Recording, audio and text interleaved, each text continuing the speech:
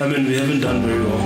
I think less than 5% of the total share of petrol stations out there are black-owned, basically. Owners, And it's not just the government. Even with banks, there's the same challenge. I think there's also a lot of misconception about what the industry is about in terms of, what it means to be a petrol station owner.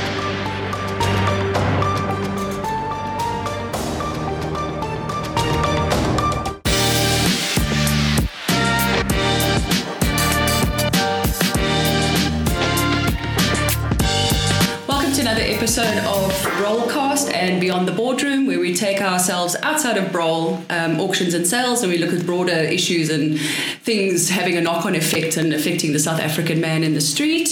Today we're going to be unlocking or unpacking the lack of transformation in the commercial real estate sector with a special focus on fuel station ownership. Mm-hmm. And joining us today, we've got Thendo Thenga, our fuel station and retail specialist, also wannabe pilot and ex-maths teacher. He's our guy on the ground. He's there dealing with everyone, buyers and sellers within the space. And we're going to call on you for your expertise today, Thendo, in terms of solving the issues of the lack of transformation. So let's start with an overview, perhaps, of where the sector is currently in terms of actual transformation post-apartheid. Right. I mean, we haven't done very well. I think most like other industries, not just the fuel retail space, transformation really hasn't really kicked off the way that we expected it to. I mean, 30 years, later. Specifically in the fuel retail, I believe, I could be wrong, but I think less than 5% of the total share of petrol stations out there are, transformed. Or black-owned, basically. Owners, and out of that share, I think 3% or even less is female. Sure. So we still have a long way to go.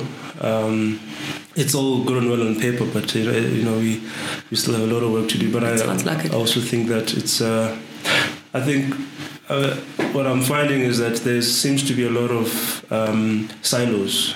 Okay. So the government will have its own set of area. Okay. And corporate will have their own objectives, and maybe even individuals, etc., that want to come to the space. So, I'll give you an example. For example, so you might be a BE person wanting to buy a petrol station. You need funding. Okay. The funding's there, but it doesn't coincide with the timelines that the oilco might have in terms of the whole onboarding process. So on the other hand, government say we've got money to fund you. On the other hand, but you're taking 3 months and the process is only 8 weeks. So the two are actually not speaking to each other or facilitating each other. Absolutely, and I actually have right now. Actually, one of the along the circles in the space, they called me. They said, "Look, have this." I don't know if I should be saying names, but I'm gonna say one of them fund. They've got cash for me, but it's taking long. But they've kind of pre-approved me, and I have this opportunity. It's in an auction platform. And it's I managed to raise my hand up and I got the property, but I'm unable to follow through because it's not coming together. Okay. Yeah, that is just. So those are some of the challenges that obviously the purchasers are finding in terms of funding and investment. Yes. What do you think of those sort of systemic barriers that around young aspiring entrepreneurs not coming into this space? Yes. What are the barriers that they're facing apart from obviously what you've just stated? Is this something that we need to be raising awareness at a grassroots level at school, saying this is an actual option, that you can actually specialize in this sphere? What do you think the barriers are?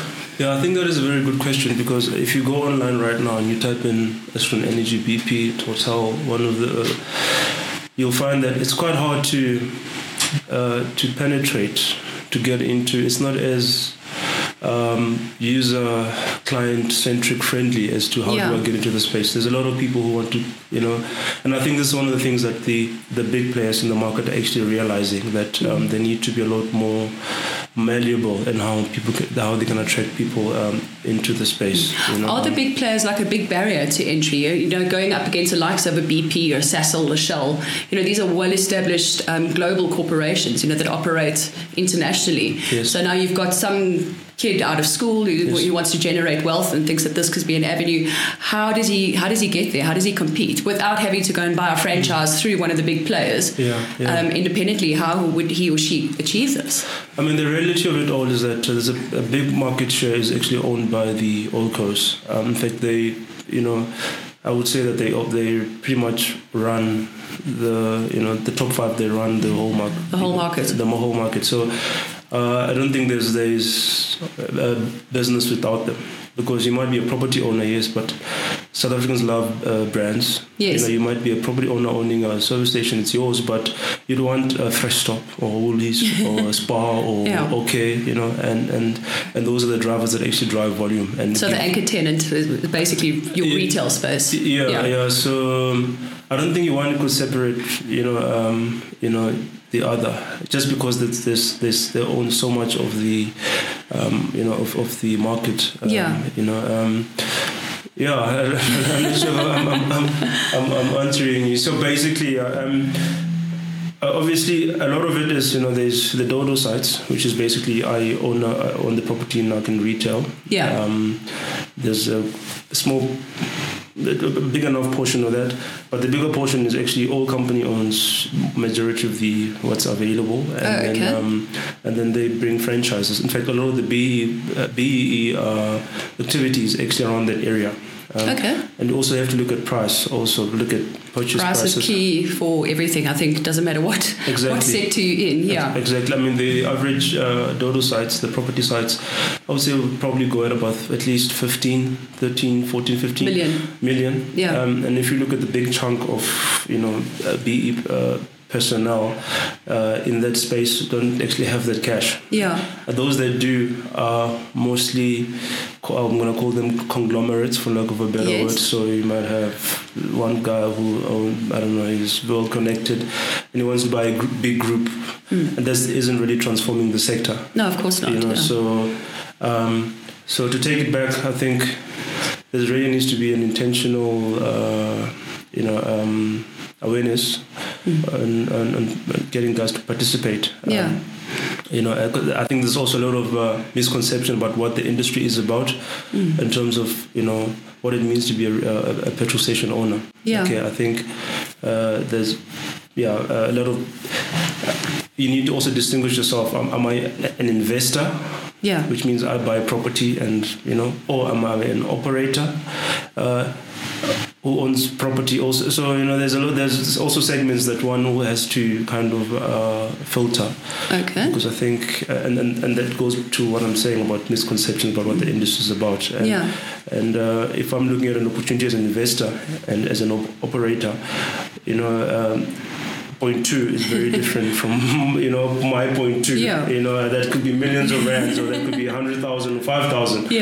So I think there is definitely misconceptions there that I think people need to be aware of before they jump. What do you think that the lack of attractiveness for women, especially within this industry, is? Is it purely because we perceive it to be like male-dominated? Right. Is it hard for women to sort of break into, or any harder for women to break into the sector than it is for men? I think that is more of a global.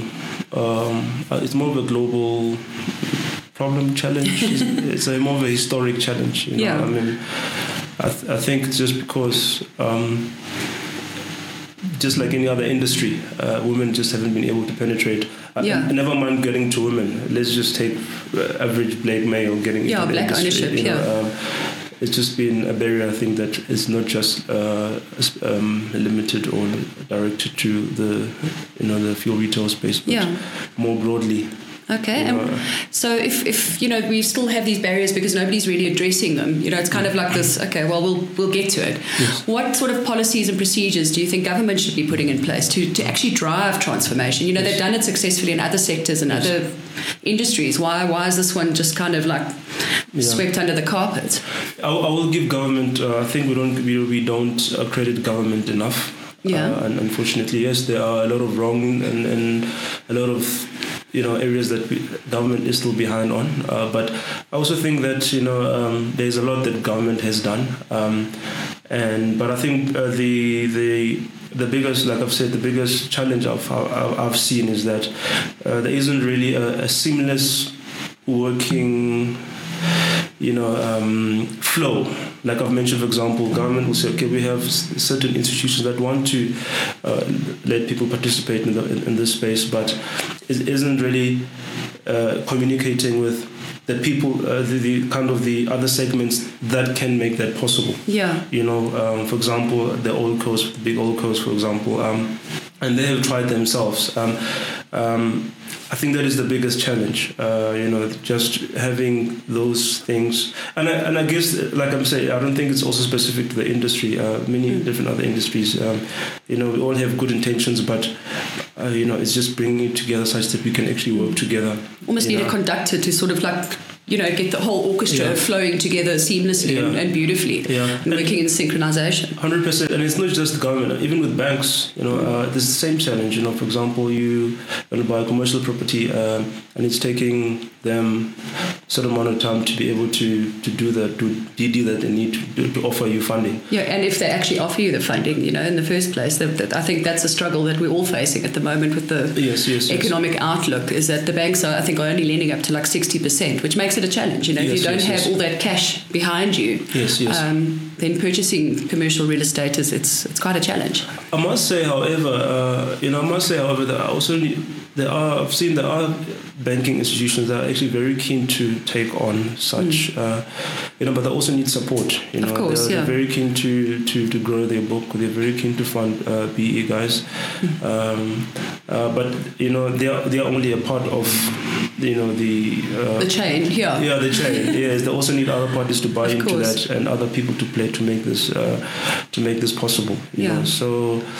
Yeah, and I'm certain that there are banks that are very keen. And I think it's part of the role as us in the space, take role to make sure that we maximize on some other low-hanging fruits and building systems over and above property, because you know, business always filters through, right? So you might come for me for specific, you know, of something property that you want but there's other things that you know that can come out of that. You know, you might want leasing, or you might want property management, or you might want finance. You know, by virtue of a banking institution giving you finance, they might get transactional services from that and get other things. So, and I think there are other, you know, there are other areas that as a role, for example, that we could probably tap into, which is maybe not our core business, but it forms part of the overall core business. Absolutely, you know what I mean? So.